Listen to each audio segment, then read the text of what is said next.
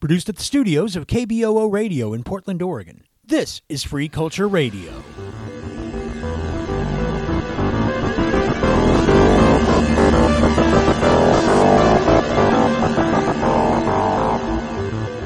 Brad Ray, Ph.D., is a senior justice and behavioral health researcher at RTI International.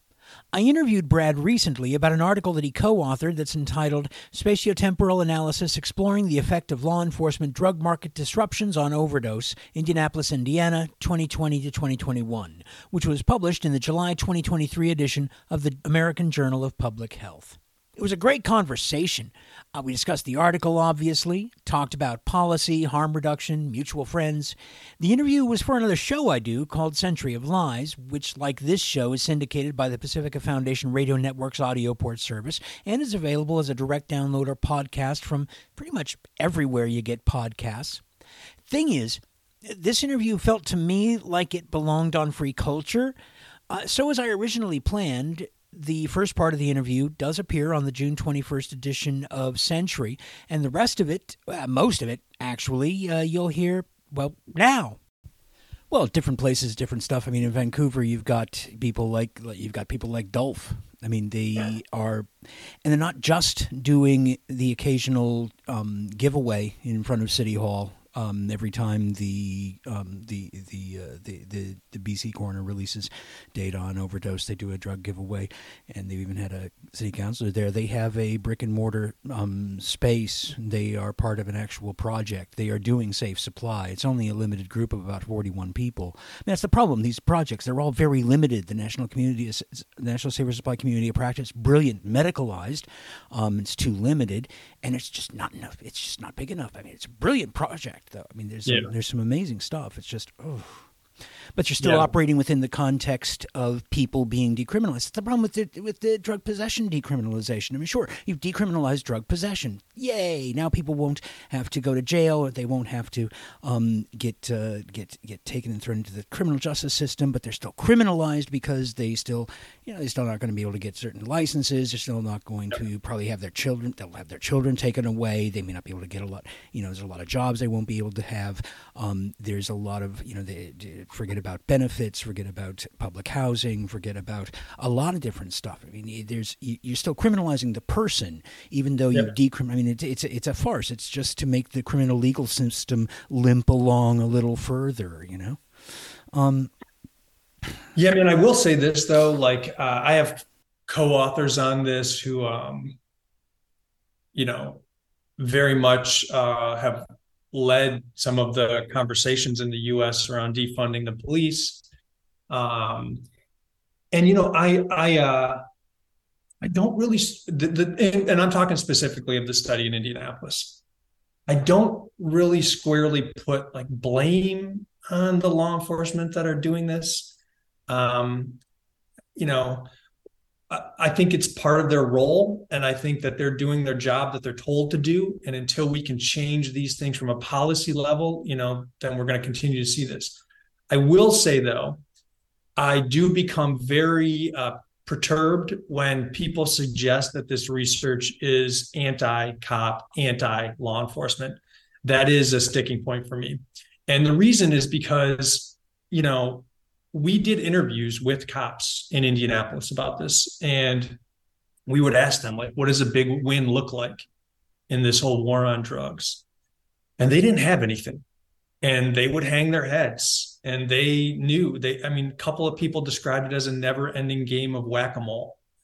From an occupational safety standpoint, from for improving what it is to be a police officer in this country, I suggest that, that we kind of calibrate that drug enforcement away from them. We see now that it isn't effective. We see now that it has been potentially causing harms.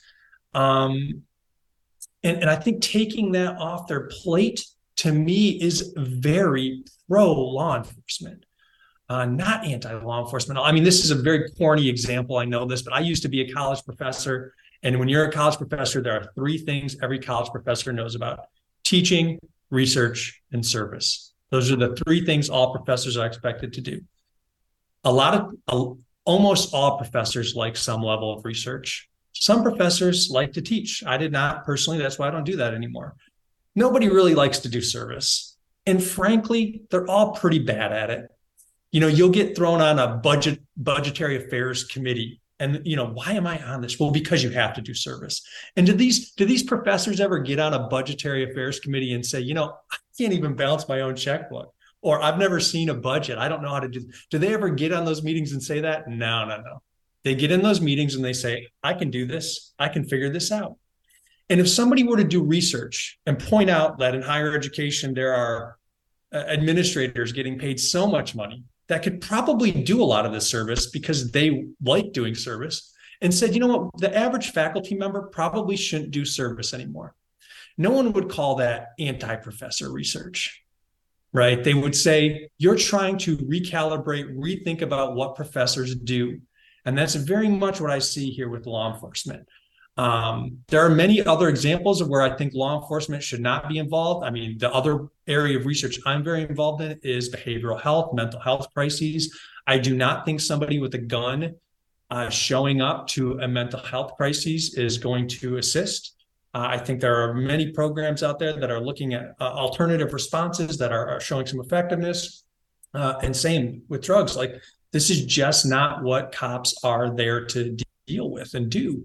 And we've seen 40 years of them just not really being able to put any dent in this. So I just don't see the research here as anti-police at all. In fact, I see it as very pro-police and pro how we want to recalibrate law enforcement across this country. So, yeah. For what it's worth, I agree. I run into my own disagreements with folks. I mean,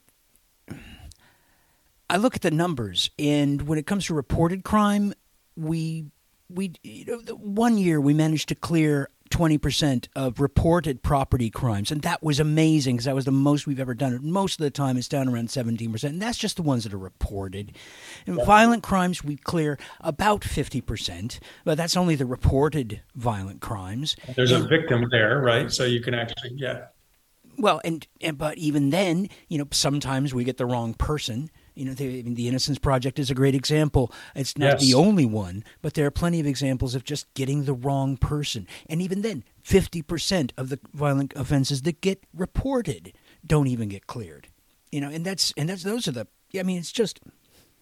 I want them to do their damn jobs is what I would like, and getting them away from drug enforcement so that they would just do their damn jobs. I mean, I think I'm in agreement with you on that one. Really. I mean, I've seen estimates that suggest that less than 2% of all illicit drug market activity is actually known by police. So it's like this is an insurmountable task that we've given them. And same with the mental health thing, right? We have zero functioning mental health care system in our country. Instead of building that up, let's just put this on police officers. Like, I can't believe it. So, I think we calibrate them away from this, give them the opportunity to do real public safety work. And I just don't see the need within the drug enforcement angle. And I think the big picture for America right now, and there's kind of three things I always say when I talk to audiences about this. The kind of uncomfortable truths about substance use in America. Substance use is ubiquitous in our culture. I mean, especially when you put alcohol, caffeine in there, prescription medications, cannabis, it is huge. A lot of our society uses substances. It just is what it is. That's the first thing that we all need to admit. The second thing we need to realize is that the vast majority of those people, even the people using the most dangerous, quote unquote, illegal, illicit drugs, the vast majority of them do not have a disorder. They do not have a problematic substance use problem. They are experiencing those effects of those drugs and then going about the day of their life. The people that do have disorders, and this is, I think, the third uncomfortable thing, the people that do get, quote unquote, diagnosed as having a disorder, it's not that there's some genetically different thing about them. It's that they don't have the social resources to use drugs like everybody else. They're unhoused. They're unemployed. They don't have transportation. They don't have family connections. This is what makes them more likely to be diagnosed with a disorder rather than just, somebody who's using substances. And I think when we think about drug use like that, all of a sudden, what we should be realizing is that we should be addressing those social reasons, right? Those housing, employment, healthcare. Those are the trauma. Those are the reasons why we see some of this happening, not, some genetically predisposed individuals. But yeah, I think those are big fundamental changes for people in the US who their entire lives who have been told, you could do this one thing and get addicted and never be able to control yourself again. And that's just been the message we've been shoving down people's throats for as long as I can remember anyway. Well, I asked you about the opiates, the thing with the other drugs, which is brilliant, and I hadn't even thought about that. But that's an interesting. It's sort of like it's almost like a speedball. I don't really know what a speedball was, but when you were describing the use of the stimulant and the fentanyl to kind of extend, that sounded to me like is it sort of a reverse speedball? How does that? What is that? Interesting. I think they call them a goofball with meth. Yeah, that's a term I've heard from the street, but. Yeah, and I think it goes both ways. Like, it's not always just taking fentanyl and extending it with a stimulant. Sometimes it's taking a stimulant and then cutting it with it. And, the other thing, this is, again, just something I've learned talking to folks who use substances. I mean, some people, think about people in restaurant industries or night working industries. They're taking stimulants to stay up late. Then when the sun's coming up, they got to crash for 8 to regenerate. And sometimes they're using, depressants, opiates to fall asleep then. So, yeah, I once made a judgmental comment about people being at a bar at 8 o'clock in the morning. And then I realized that, and of course, if these people just got off work, well, of course, you're stopping off at a bar. Yeah. Good God. I mean, how are you going to get to sleep at 8 o'clock in the morning? And that stimulant depressant cycle is the most American cycle there is, right? You got people just cranking as much coffee and sugar and caffeine into their body as they can in the morning just to get their ready for work. Then when a hard day of work is done, they just want to smoke weed or drink alcohol to mellow out. That's America. And if you're taking the right drugs, that cycle is fully promoted. And we love that cycle. So if you're taking the wrong ones, you could end up in jail. So the other thing I was going to say, though, is on that policy piece. I am kind of fascinated. 2 things about this study. One is I am very fascinated in replicating it. So we have a couple cities right now that are talking to us about that. And I want to know, how generalizable is this? And part of the reason I want to know that is Indiana is a very unique drug landscape. And I mean that for 2 reasons. One, where it's situated in the United States. It has drugs coming through from Chicago. It has drugs coming through from Detroit. It has drugs traveling north, south, and east, west. I mean, it's right there in the middle of this country and the drug supply route. So it's interesting that way. The other reason it's interesting is that in the state of Indiana, to possess a syringe is a felony without a prescription. And there's no states that have such stringent laws like that. And so this gives police sort of the magic bullet sometimes to incarcerate, arrest people just by having that paraphernalia on them. And so I want to see in states where we don't have that level of punitiveness, where we have different drug supplies. So we're talking to one big city on the West Coast, one big city on the East Coast, and another big city in the Midwest right now about potentially replicating it. So that's one thing that we're very focused on. The other is this policy side. And I think that there are policies, there are programs that could be developed here, but they're going to take some of the most trusting and unique public health and public safety partnerships we've ever seen in this country. But let me tell you, this is why I have hope. There's a program from the Centers of Disease Control and Prevention, CDC, called the ORRP, the Opioid Rapid Response Program. And the way this works is, say you're in a rural community and there's a doctor that's kind of the only methadone or the only buprenorphine prescriber in that rural community. But say that doctor is also a criminal and doing criminal behaviors, victimizing people or taking property. And the DEA is, say, studying that or, doing investigation on that person, or local police are doing investigation on that person, and they're going to arrest that person, that doctor.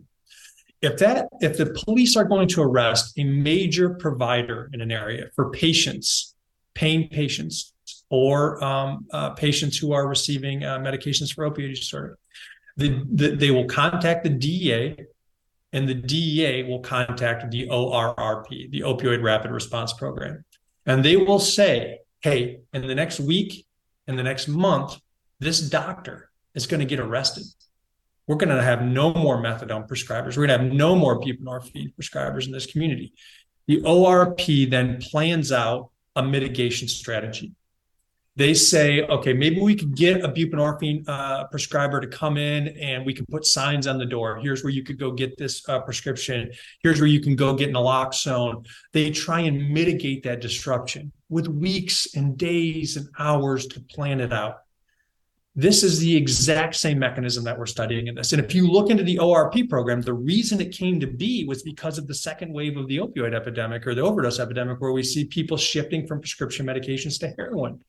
And they know that will happen. They know that if there's not a safe supply, people will go to the illicit supply, and that it increases their risk of overdose. And so the ORP is there to mitigate that when it's a patient whose drug supply from a doctor is being disrupted. We are looking at the exact same thing. Instead of it being a patient, it's a person who's using substances in the community. And instead of it being a doctor, it's a drug merchant. And so this is where the difficulty comes in. Police investigate these drug merchants and these drug suppliers for weeks, months, years, but they won't share that information. They think it's too fine of an investigation. They think it's too sensitive of materials to provide to anybody. And we even asked some officers, like, if that's true, if it's such a secure investigation, how come sometimes 24 hours after you take enough fentanyl off the street to save the western part of the country? I mean, this is an article I see every day, right? I just saw one the other day that so many fentanyl pills were seized in Florida that it could have killed everybody in San Diego or something. But anyway, when you have one of these, how come we see it in the news the next day? If you can't share any of that information, how does the news get it? And what we learned is, and this is, I'm sure this isn't generalizable to every police department in the United States of America, but what we've learned talking to some police departments is that's because we have no more to go on. We don't have any phones from this person. We don't have any other connections from this person. And so the media thing is to just put them on blast, to say this person, we caught them and they're out of the game now.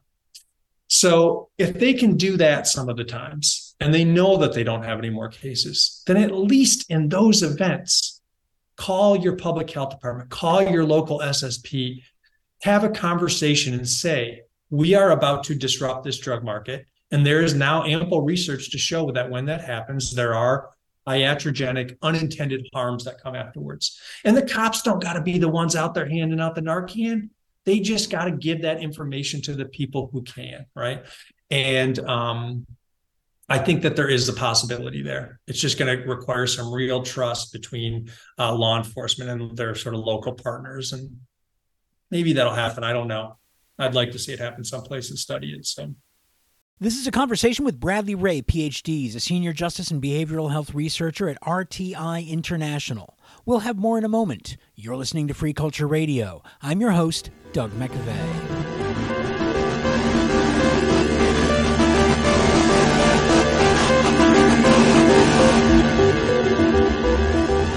Welcome.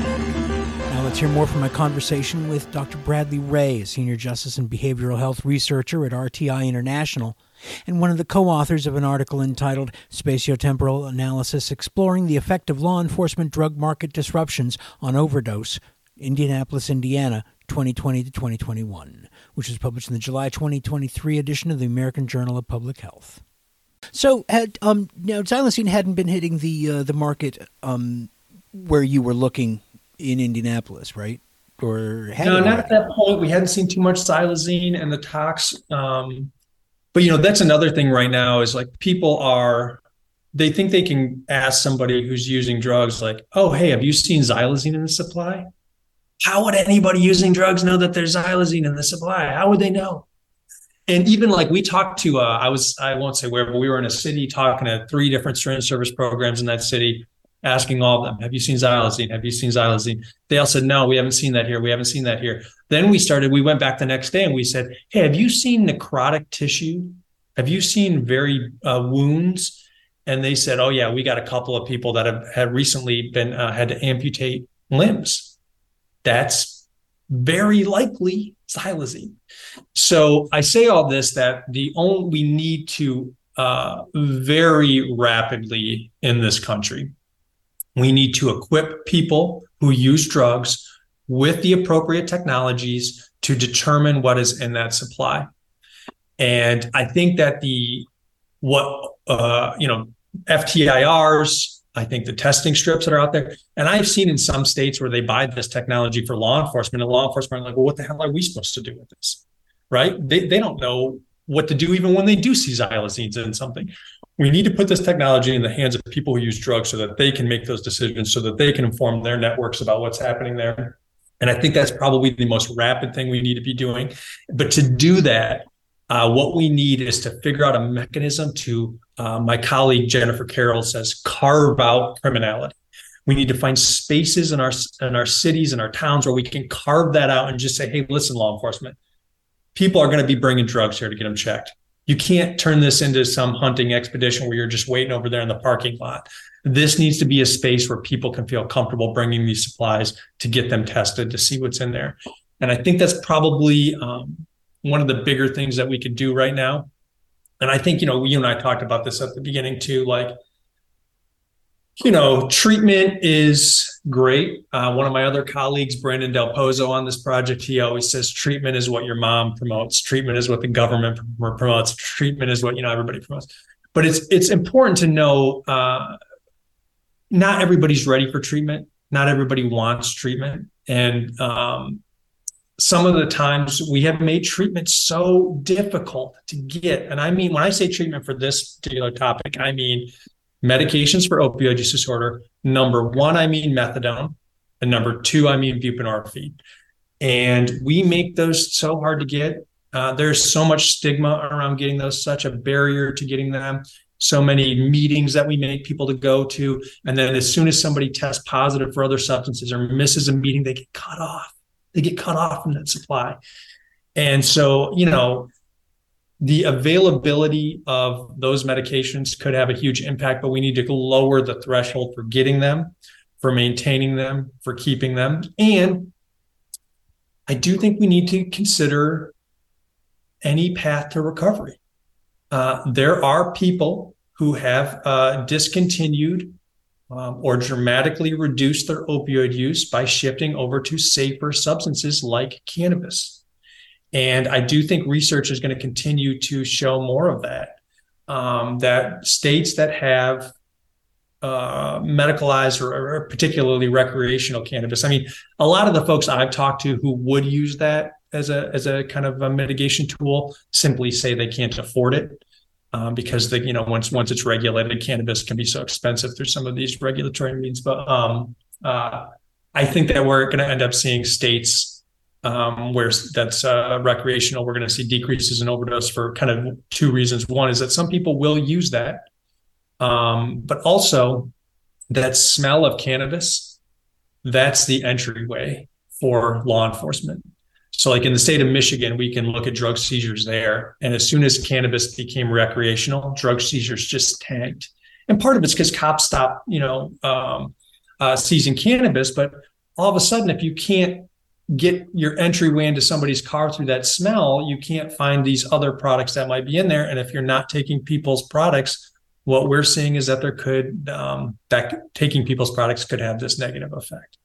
So policy-wise, I think there's a lot going on, and it's not happening rapidly enough, and it's unfortunately happening state by state, and then we wait and evaluate some of the state stuff, and the state stuff is conflicting with the federal stuff. So, I think there's a lot more that we could be doing, but it's still better than it was under prior administrations. And sometimes you have to just say, just say to hell with the feds and just move forward anyway. I mean, the On Point in New York, the folks at Project Weber Renew and Kodak up in Rhode Island, moving forward with supervised consumption, with safe consumption sites.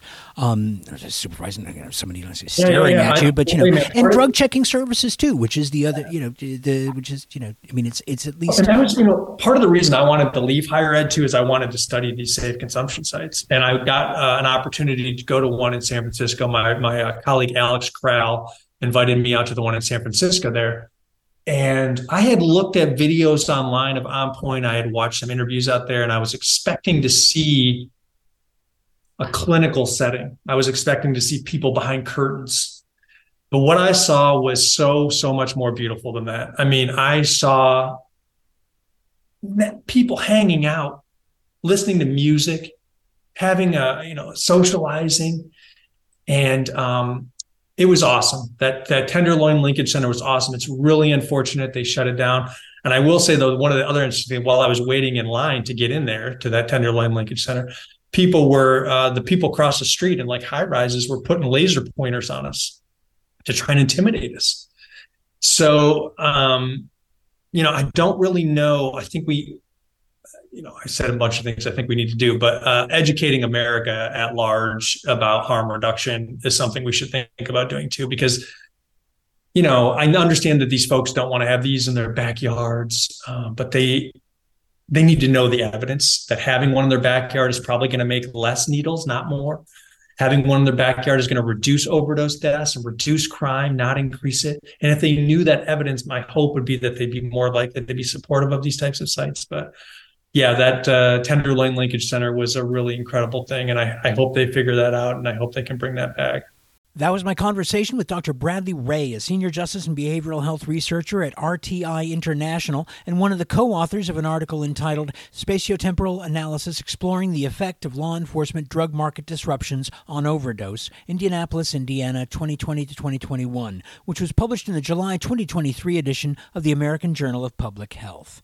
This was actually the second part of my conversation with Brad. The first part aired on a different show I produced called Century of Lies. And finally, the Support Don't Punish Global Day of Action is held each year on June 26th. The theme for the 2023 Day of Action, Reclaiming People Power for Sustainable Alternatives to the War on Drugs. Learn more about the Support Don't Punish Global Day of Action at the campaign website, which is supportdon'tpunish.org. That's supportdon'tpunish.org. And for now, that's it. Thank you for joining us. You've been listening to Free Culture Radio. I've been your host, Doug McVeigh. I want to thank my guest, Dr. Bradley Ray. Many thanks to everyone out there fighting for civil rights, human rights, and social justice. And thanks especially to you, dear listener, for your support. You make it all worth it. Free Culture Radio is volunteer production for community radio and syndicated via the Pacifica Foundation Radio Network's AudioPort service. Theme music for Free Culture Radio is composed and performed by Tom Nickel and Four Dimensional Nightmare and is used with permission of the artist. Free Culture Radio is available as a podcast or direct download. Find links at the website kboo.fm/freeculture.